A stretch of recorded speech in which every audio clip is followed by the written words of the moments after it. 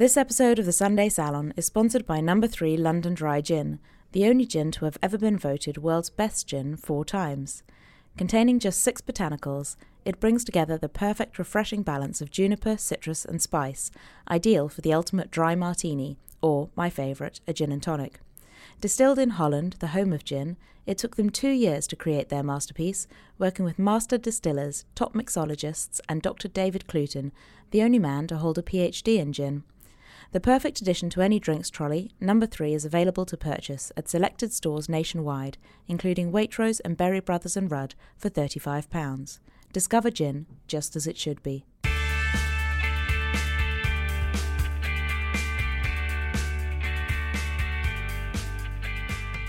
Hello and welcome to the Sunday Salon, a podcast celebrating brilliant books and the women who write them.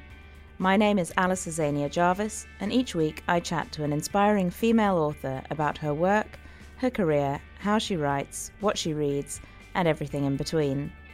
I'm interested in the stories behind the stories, and the joy that books can bring, no matter what genre or style. My guest this week is Marie Leconte. Marie grew up in France and then moved to the UK in 2009 to study journalism. As a political journalist, she's written for the likes of The New Statesman, The Sunday Times, The Evening Standard and BuzzFeed, and is a regular talking head on television. Last year, she was named one of Forbes Europe's 30 Under 30. Now she's published her first book, Haven't You Heard? Gossip, Power and How Politics Really Works, which I absolutely loved. Whether or not you're a political geek, it's honestly the most fun, entertaining and insightful read, so I'm absolutely thrilled to have her on. Marie, welcome. Thank you so much for coming along today. It's such a joy to have you. Oh, thanks so much for having me. I really enjoyed the book. We were talking about it before we started recording, and I actually took the proof on holiday with me. It was such a pleasure reading it every day, sitting in the town square in Italy. It was reading about Westminster. But before we launch into everything, I wonder if you can just describe the book and what made you write it.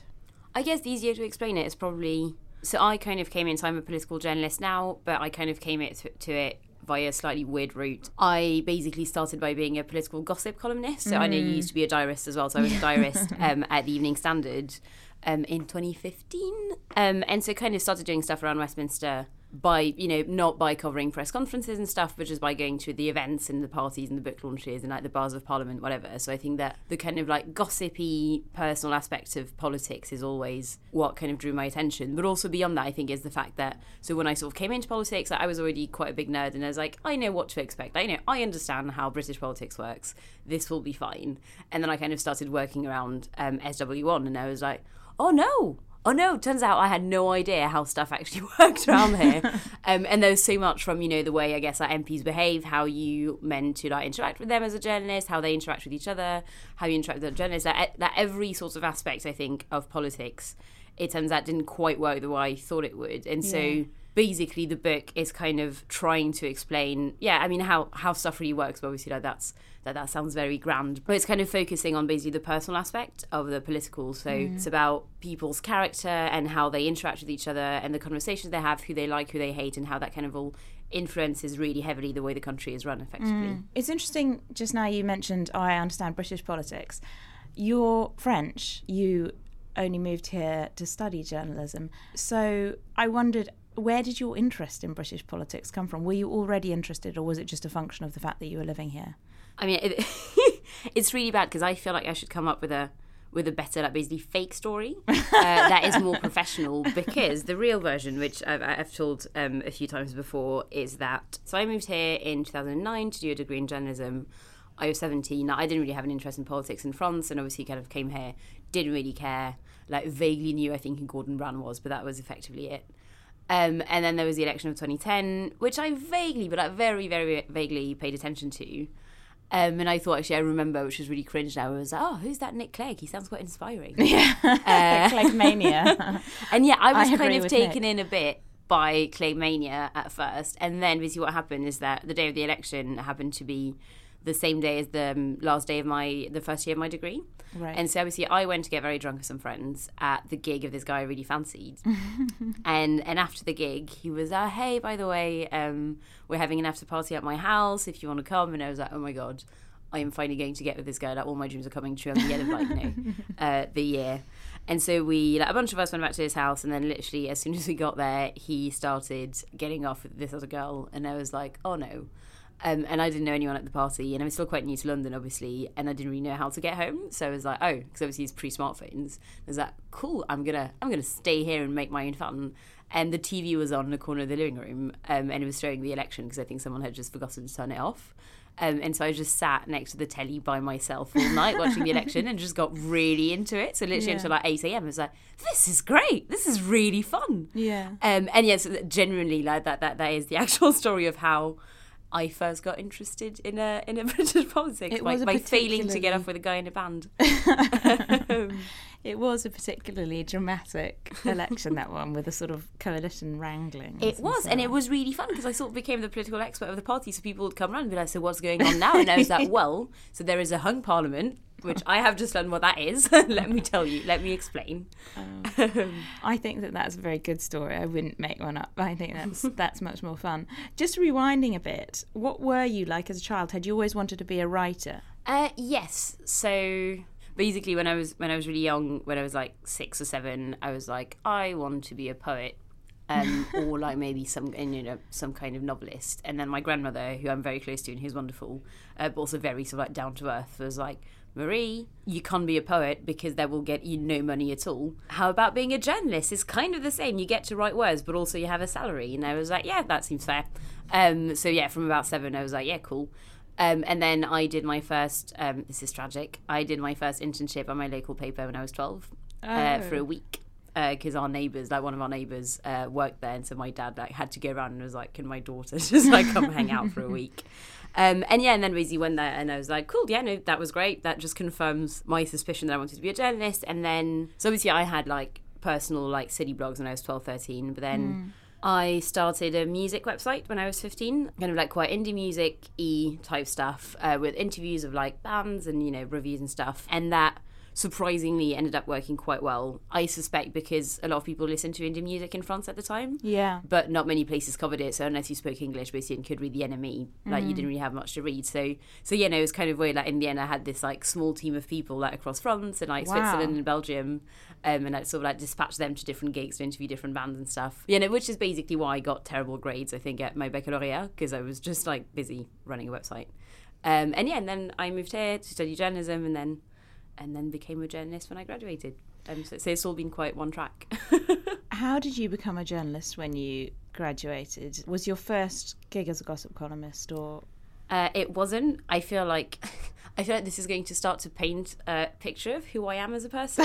I'm really enjoying it. But no, so basically what happened is that, so I was going to graduate, so it was in 2013. I was terrified. Like my parents had basically said, look, like we can pay for you to live like over the summer, so you have like 2 months to find a job in journalism, but if by the end of August you don't have a job in journalism, just take any job because we'll cut off the money, which is, entirely fair. So I was quite panicky, so I was like, I have no contacts in journalism, what am I going to do? But I was sort of seeing this guy at the time, so in the last term of my last year, who was my age but who'd not gone to university, so he was a journalist already, and was like, hey, like, let's go to the pub, I'll introduce you to some of my journalist friends, so you can start having contacts and network a bit and stuff. Right. And that was a guy I really liked, and also I was like terrified of meeting proper journalists, so I did what any 21-year-old would do, in that I got hammered, like I got very, very drunk in the pub, and I've got very vague memories of what happened, but I think it involved me trying to pole dance on one of just like, but like not even a pole, but just like one of the poles like in the bar, as in like holding the ceiling kind of pole.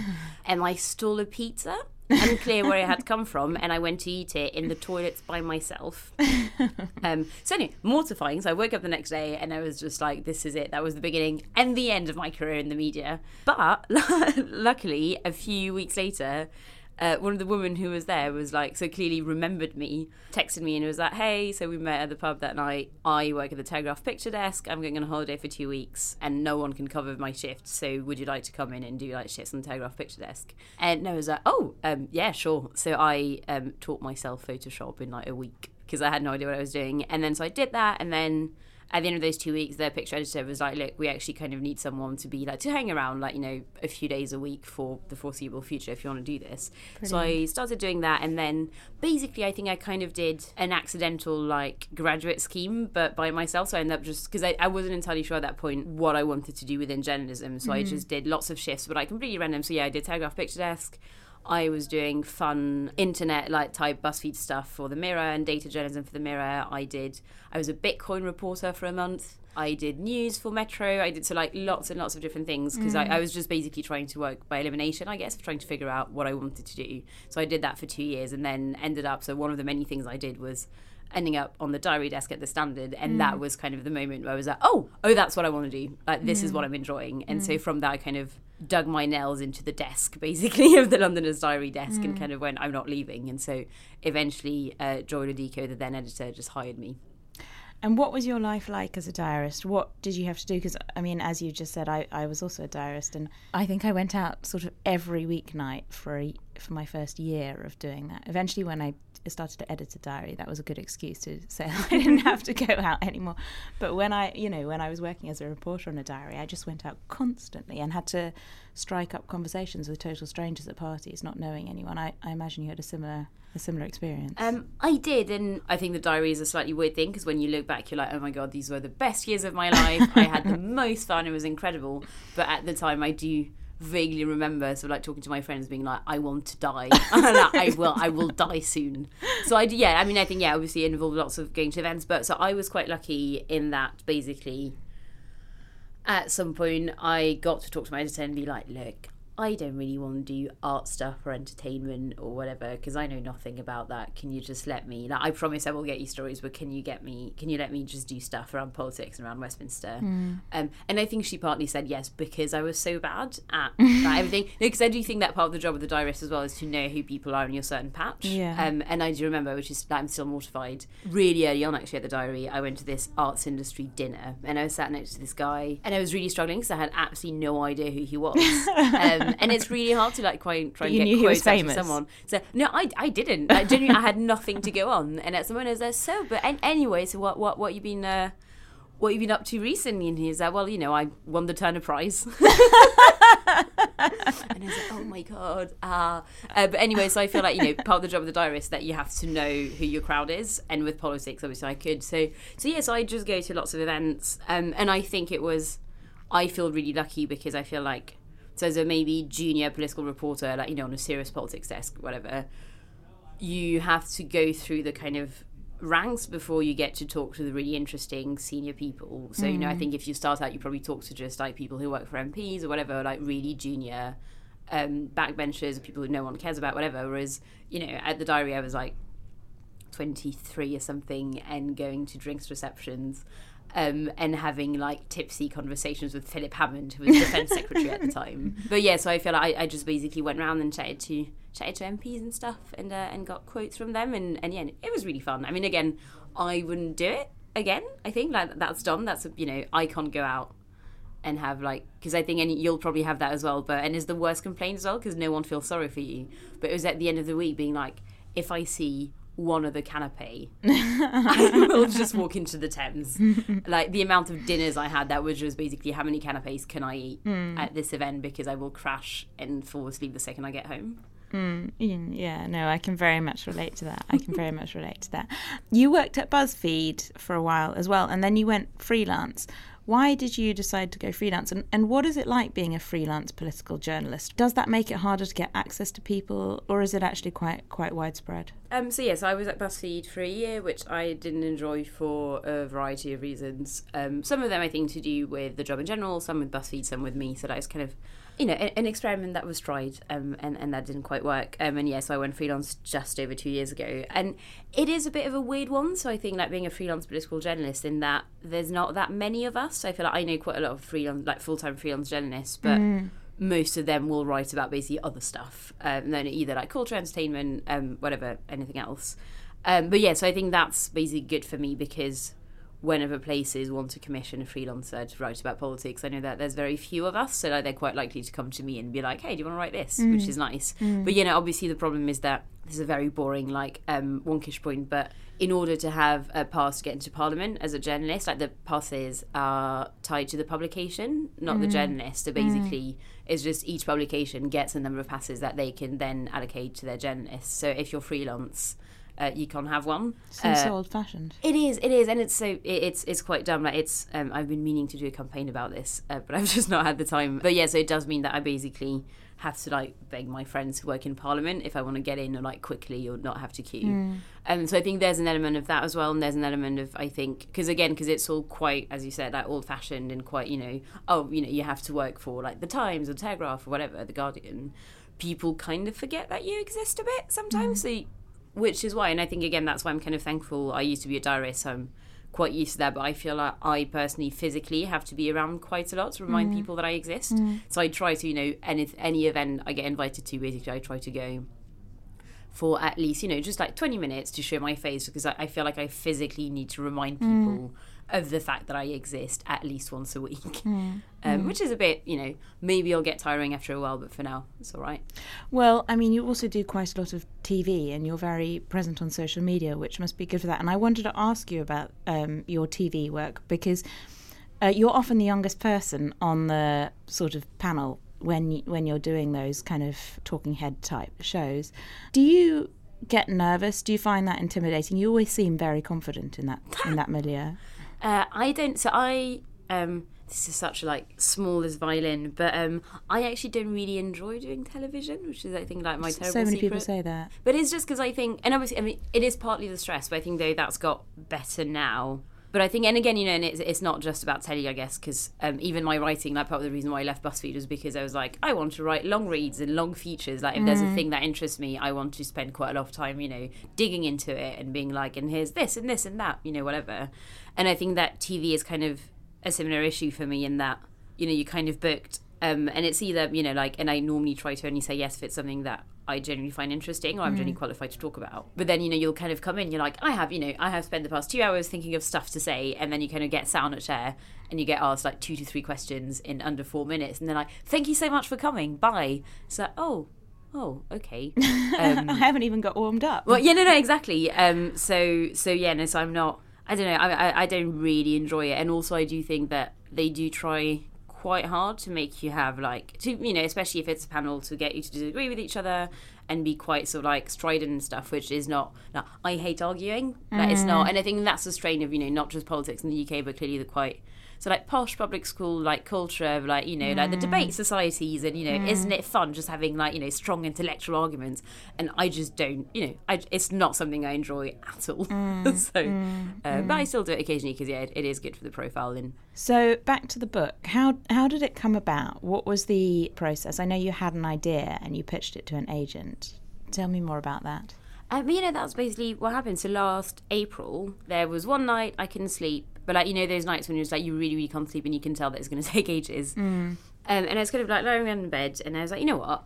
I have been thinking, so since going freelance, basically, I'd been thinking about the fact that I wanted to write a book. Like, I've always wanted to write a book, basically. And I was like, okay, I'm just, I'm here. I've got nothing else to do for probably the next 2 to 3 hours. I'm going to try and come up with a book I should write. And I was like, okay, how about I think about it the other way? So I thought, okay, what am I interested in? And then obviously politics. So I was like, okay, well, something within that, what am I interested in within politics? Like, what do I like? What do I care about enough that I can care about it for 6 months? Because I've got quite a short attention span. And I was like, gossip. Like, and then, and it was quite amusing because it was just very obvious. It was like, oh, yeah, no, that's the one thing I actually really enjoy and find super interesting. And I kind of actually came up with the title, Haven't You Heard, that night, and kind of woke up in the morning and Googled around, sort of like really cautious Googling. So I was like, please let there be no book on this already. And there wasn't, but I nearly found it quite odd because I really, really assumed there would have been a book, because for me that was such an obvious idea of a book to write. And, and because it's such gossip is such an important part of politics. But so I sort of like wrote down some ideas, and then, like a lot of moments in my life, I took to Twitter and I basically just tweeted because I had no idea what to do. So I tweeted being like, hello, I think I have an idea for a book. I don't know if it's good or bad. how should I proceed? And basically, so Imogen, who's now my agent, got in touch, was like, hey, I'm an agent, do you want to go for coffee and maybe chat about the idea? And then she really liked the idea, I really liked her, and so I signed with her, and then the rest is history. It's unusual because, saying that it's a politics book and it's about how different sort of procedures and different parts of politics work doesn't really do it justice, because it's actually a hugely fun read. I don't think you have to be a political geek to want to read it. And one of the things I particularly loved about it was sort of the weirdness of Parliament that you captured, which is sort of part and parcel of why these informal channels of communication become so important. I mean, even things like MPs not shaking hands, and the fact that when people start their jobs, whether it's as a special advisor or as an MP, they just don't really know what to do, and there's no one really tells them. Can you tell me a little bit about that? Was that a surprise to you, or was that something that you were already aware of? I mean, you must have been aware of all the weirdness of Westminster. Not really, I think not the extent of it, but actually that's quite funny. So the way I sort of, because obviously like the very beginning, the very sort of like premise of the book is, no one in Westminster knows what they're doing. And that basically came from one of my best friends who is a journalist, and we're having this chat. So I was about to basically start writing the book, but I wasn't quite sure how to organise it, because I had all my quotes and all my research and stuff. But so we're just having this chat in the pub, and she was like, and she just interviewed, I can't remember who, like, that day, some politician.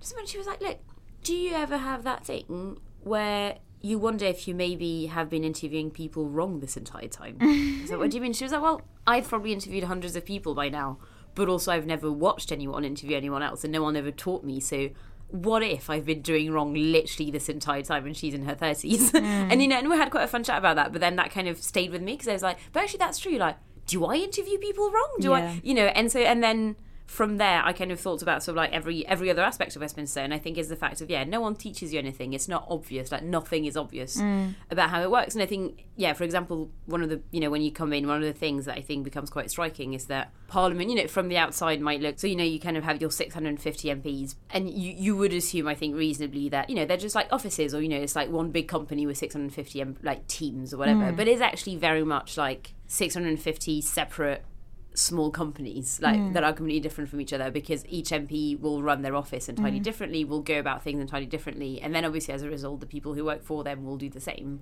And that's why actually as a side note, I think you end up seeing so many MPs hiring their relatives or their spouses because they all work in such unique ways.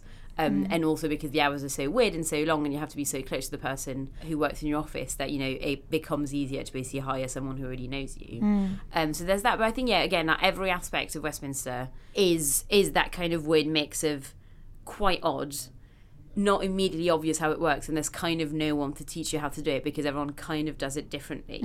And so as a result, I think that's why people have to end up relying a lot on informal conversations and informal ways of learning how to do stuff. And I think that's one of the big sort of ways in which gossip influences politics, because actually you find out, and there's lots of like sociological studies on that, anthropological studies. One of the rules of gossip in society can be to delineate behaviour, I guess. So so from, I don't know, basically if you hear a story, if people are gossiping about X and Y did this thing, then what that teaches you is that the thing they did is not socially acceptable within that bubble. And so actually you learn how to model your behaviour on others via the medium of gossip. So another thing, a lot of that happens. The other thing that I think people will find surprising, I mean, particularly if they're not inside the Westminster bubble, is how friendly MPs from different parties can be with one another, and how there's sort of party structure, but then there's all these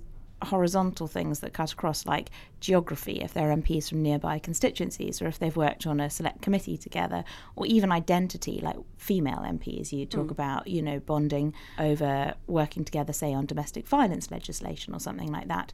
Can you tell me a bit about that and how you think that changes how politics is done in the UK?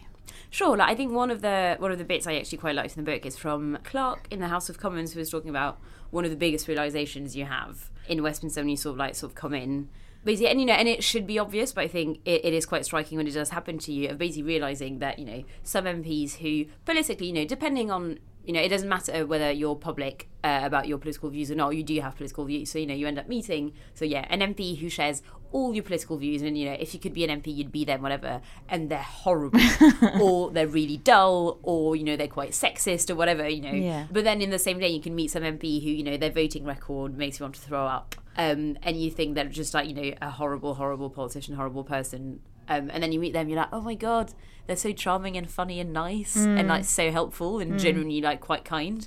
And so I think that's something you have to, I know for me at least, and I think clearly for other people I interviewed for the book, it is quite an odd realisation. And I think that's how the kind of bubble feeling ends up getting created. So I think that, because the book is not some sort of like great defense of like the political bubble of the elite or whatever, but it is kind of a plea, like it's kind of trying to ask people to consider the fact that people, even people who work in politics, are just people and they're just human beings, and actually human sort of like relationships and friendships matter quite a lot, as they would everywhere else. And so so I think when you come in, you can see that lots of actually left-wing and right-wing people can be friends. So like one example is that, and I found that out recently actually, so one Tory MP I know and one Labour activist I know are mates, and I was like, how the hell did that happen? And it just turns out they campaigned together against Scottish independence and kind of became friends that way. So I think you do end up having lots of unlikely friendships. Or like same actually, another friend of mine who's a former Labour special advisor, and we went to some event together, and then she saw this like Tory minister there, and they were like, oh my God, and like went for a big hug, and I was like, what? And it turns out they were best mates at university, and Right. so I think you have so many of these connections, and you do kind of learn in a weird way, I think, to not quite put people's politics behind, but I think it's just the fact that who you are as a person, your personality and your interests and whatever actually ends up mattering more than you'd think it would. The other thing that was really interesting and sort of feeds into that was the role of the kind of the bars and of booze in particular. They have these various bars within Parliament which attract a different crowd, and so the people you interact with will depend on the bar you go to. But it was also interesting because you made the point that sort of drinking culture and the fact that oils the wheels is not terribly sort of conducive towards people who also have, say, a family or who don't drink, or even women to an extent, because you talk about the sort of social penalties of a woman who's seen to be staying out late with a bunch of men. Can you tell me about that?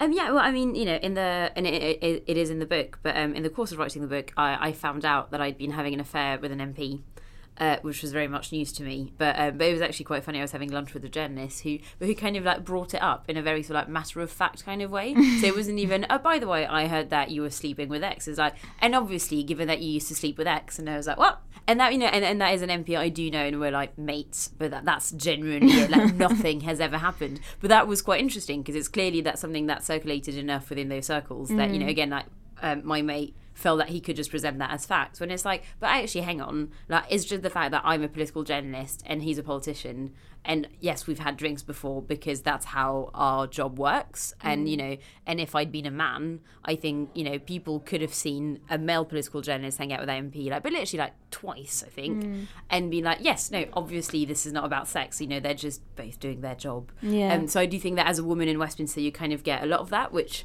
is really annoying because I'm personally both quite friendly, and I also just quite enjoy going out and meeting people. Well, you also have to, because it's your nurturing sources.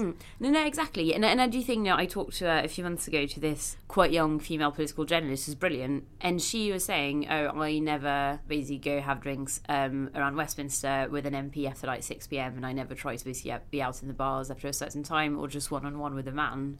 Like with be that advisor or MP, whatever. And it's like, that really sucks. Like and maybe it's a personality thing as well, where she genuinely doesn't really want to do it, but beyond that she felt that she she didn't want to risk it basically. And it's like, but again, like every male political journalist in the land would do that without a second thought. So that is clearly a thing. And then there's the other thing of like, I do remember chatting to like it's super nice of like young wannabe journalists who was like, hey, like basically I'd like to become a political journalist.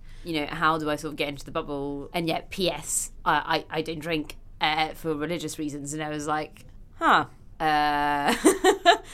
because it and you can definitely do it, but I think that if you don't already have some like contacts within that environment, and also you don't really get to use the shortcut of boozy socializing, then it is quite hard to come in. So it is very exclusionary as a culture, and also is the fact that again, like sometimes people just can be very good journalists, but just don't really want to go drink in Westminster every night, like which should be fine. But I think that, you know, and I'm not saying that, you know, every journalist in the land has to go get pissed with MPs like every night, whatever. But I think for like those crucial sort of like first few years in Westminster, it does massively help to sort of like build your network. So it does end up, I think, favouriting a certain type of people. It's fascinating. One of the things you do for the book is interview dozens of, I mean, I don't know how many dozens of, you talk to MPs, you talk to special advisors, you talk to journalists, you talk to all sorts of people, ministers, former ministers, not Tom Watson, as you mentioned in the acknowledgements, but so many other people. Was that difficult, getting people to agree to talk to you? How did you... Yes and no. So I ended up interviewing 84 people in just over 2 months, which I would not recommend. That was far too many people, and I nearly went mad. I mean, it was actually okay. I think it was the one really interesting thing about that, I think, was the gender split in that, especially looking at MPs. So, and you know, and if you read the book, and that's something I'm very conscious of, but also there's nothing I could do about it.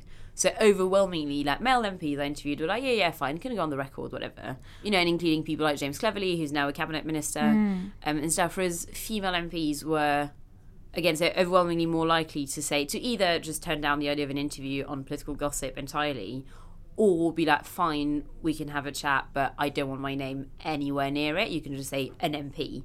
Fascinating. And so, so I think that basically women were a lot more wary of being associated with, you know, with the idea of gossip, or being a gossip, or kind of, you know, gossiping about Westminster, whereas the men didn't have those qualms at all. So that was quite interesting. But apart from that, I think I was quite lucky in that people did mostly agree to meet and talk to me, which is nice. But yeah, no, it was quite fun, because I think, again, like, it is an interesting topic, and also is the fact that, you know, people who work in politics just really love talking about themselves and also other people who work in politics. And it wasn't about Brexit. So I think they were just happy to be like, oh my God, yes, thank God I can meet a journalist and not have to talk about Brexit. I could see that would be refreshing. There's so many things that we're not going to get to cover today, but I really did. I mean, everything from, you know, learning about how that 15 minutes in the voting lobby was this perfect opportunity for everyone to literally lobby higher powers, to weird rules like I mentioned, the fact that MPs don't shake hands because they're all honourable gentlemen and so they don't need to demonstrate their good intentions, to all sorts of other things. I just found it, the fact that the whips weren't actually that scary after all these nuggets. I hide in the bathrooms. Yeah, the toilet whip. I found it completely fascinating. What was the process actually like? I think you wrote quite a lot of it in a cafe. What are you like as a writer? You also mentioned earlier that you did all your interviews and research and then you wrote it. What was your sort of path in that way? Did you kind of plan it all out?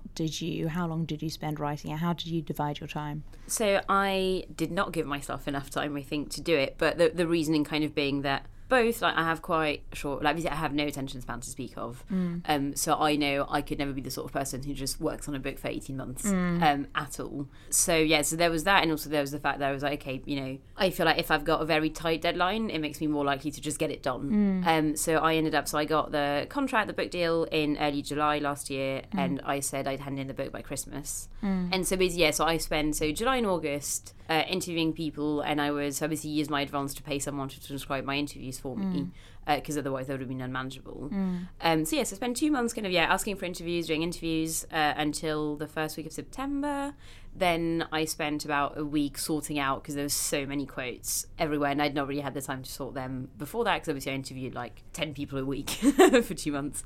So I did that. Then I took then I spent a week at the British Library to do my actual sort of like more academic research, which I hated, because I hate the British Library and also I hate academic research.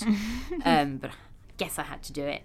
Then I took a short break to go to party conferences, which are obviously like one of the most important parts of the calendar in Westminster. So I sort of escaped to Birmingham and Liverpool for a bit, came back. So then I sort of sorted everything out in my head. So I was like, okay, how... Because obviously I'd had to write a chapter breakdown and everything for the proposal, but by the point I'd done all the interviews and stuff, I decided to do it quite differently. So I started writing in mid-October. So I wrote between mid-October and sort of like late December. But no, I just tried to write, because it was 90,000 words in the end. But the way I did it because I don't know, maybe that's how my brain works, but I would actually recommend it to other authors or one of the authors because it really helped me. Is that I thought of it as percentage points. So I was like, okay, every day I had to write 2% of the book. Not on weekends, obviously, but so I think I was quite lucky in that I'm already freelance anyway. So I do have that discipline and I know how I work and I already have a routine. So it was just a case of every day sort of like, wake up and be like, okay, yeah, today I have to write between 2 and 4% of the book and do that. And again, that's something I do already as a freelancer, but try to always have plans in the evening, even if it's just going for one drink with a friend. So that gives me a deadline, because otherwise I think it's very easy to like say, well, I can just, faff about for a bit, and then you end up being sort of at 9 p.m. going like, why am I still working? So have always the pub or something planned for like 6 or 7. And so just do that every day, try not to work on weekends then. And she's thanked in the acknowledgements as well, but Joy, my former boss, who has a cottage in the woods, in the Cotswolds, I called her in a panic at some point. I was like, oh my God, I'm not going to finish it on time. I'm really behind. I'm really struggling. Can I escape to your house in the woods for a week? And she was like, yes, fine. And so I spent 6 days in this cottage, but generally in the middle of nowhere. Like, I did not see a road or really other people for a week. And it turns out if you have literally no distraction whatsoever, you do get work done because there's nothing else to do. So that's kind of how I did it, I guess. So it was quite quick, I guess, and quite intense, but I feel like I didn't really have a breakdown. I was kind of expecting to have a breakdown towards the end of it. I had like a number of like mini breakdowns. I went a bit existential occasionally, but apart from that, I think it was okay. You mentioned distractions there, and earlier you mentioned that you tweeted to your followers, what do I do if I've got an idea for a book? Can I just ask you about that? Because you're hugely prolific on social media. You tweet a lot and you have 67,000 followers. What's your relationship with social media like? I don't know. I feel like depending on how I look at it, it's either a very complex relationship or a really straightforward one. And that, I think in terms of day-to-day stuff, is just, again, as I mentioned, I find it really hard to focus on like anything for more than 2 minutes. So Twitter is actually quite good for that in a weird, and that used to drive my old editors completely nuts. But it genuinely, Twitter helps me to focus because I know I can write, I can work on something on one side, then take 5 minutes to tweet something, or maybe like look at Twitter for a bit and then go back, and that kind of, basically I feel like Twitter was made for my brain because it really helps me do that. So so on the one hand, it's just kind of genuinely like there's no grand plan or anything, because I've had people ask before, like how much thought do you put into your tweets, whatever. It's like literally none. It's just I think of a joke, I make myself laugh, and then I tweet it. Like that's basically what happens. Or an interesting thing I've read or whatever. Like it's not, I don't really put any conscious thought into like social media strategy or whatever. But that being said, I don't know, I do find it quite interesting in terms of what it's done, I guess, in my sort of like social status or whatever, like in terms of like, especially in the age of the influencer, in the age of the kind of like social media personality. And it is, and I can't deny the fact that clearly I wouldn't be where I am today if it weren't for Twitter, but also, which I'm very thankful for, even though it's very odd because what I do is effectively like, just tweet, again, like dumb jokes about politics. But equally, I think it is something that's quite maybe like gendered as well, so which is a kind of more frustrating aspect where I've definitely, especially I don't know, like drinks receptions in Parliament or whatever, been introduced to people as oh, this is Marie, like she tweets a lot, and it's like that doesn't pay my rent though. Like I'm a journalist, I write, I report on politics, that's how I make my money. So I think there's a bit of clearly like occasionally sort of like the occasionally patronising, like, oh, that's the funny Twitter lady, and it's like, but that's not that's not how I would define myself. But equally, can I really complain about that given that I do spend most of my waking minutes tweeting? I have to say, I always enjoy your tweets. I think you're very funny, and I think it's it's interesting to see someone use it in that way to complement their career, and it's an example really to young journalists. It's really interesting, and clearly it doesn't distract you too much because you managed to get a book done. Right, we're running out of time, so I need to let you go soon, but I've just got a couple of quick things I want to ask you before I do. After this, I mean, you'll be wrapped up with the kind of promo for the book, but what do you have next? Is there anything else that you're looking forward to this year or next? I mean, it's kind of been a struggle, so I spent the past few months kind of, because obviously I feel like the rhythm of writing a book is quite odd, in that, so again, you sort of like work very, very hard for quite a long time. And then, and from between January and basically like August for me, it was, mostly nothing happened, or it was just the occasional emails from my publishers being like, hey, just letting you know, like, I don't know, the legal read is being done or whatever. But then with the very occasional, there you go, we have edits now, do them in 3 days and whatever. But also knowing that obviously the book would be coming out, and then be like, and that'd be quite intellectually taxing. But, so I kept wanting to be like, okay, what's next? What can I do now? What can I do now? And then basically having, kind friends and relatives being like, maybe you can wait. Maybe you can wait until that's out the way, and then maybe you can relax a bit, and then maybe you can do another thing. Because for ages I was like, and I'm going to write a play, and I'm going to write a novel. I'm so pumped. But yes, no. So I decided to listen, but I do have an idea for a second book, which is like very, very early stages. Where I'm just literally at the stage of like chatting to my agent, and she currently doesn't hate the idea. So yeah, just that's it. But yeah, hopefully that. Another sort of politics book or something totally different? Ish, a bit. Okay. Politics adjacent. And finally, just a question I ask everyone, which is if you could go back and give your younger self, perhaps the kind of aspiring journalist who was just hoping to get into it, or any other life stage, if you could give your younger self one piece of advice, what would it be?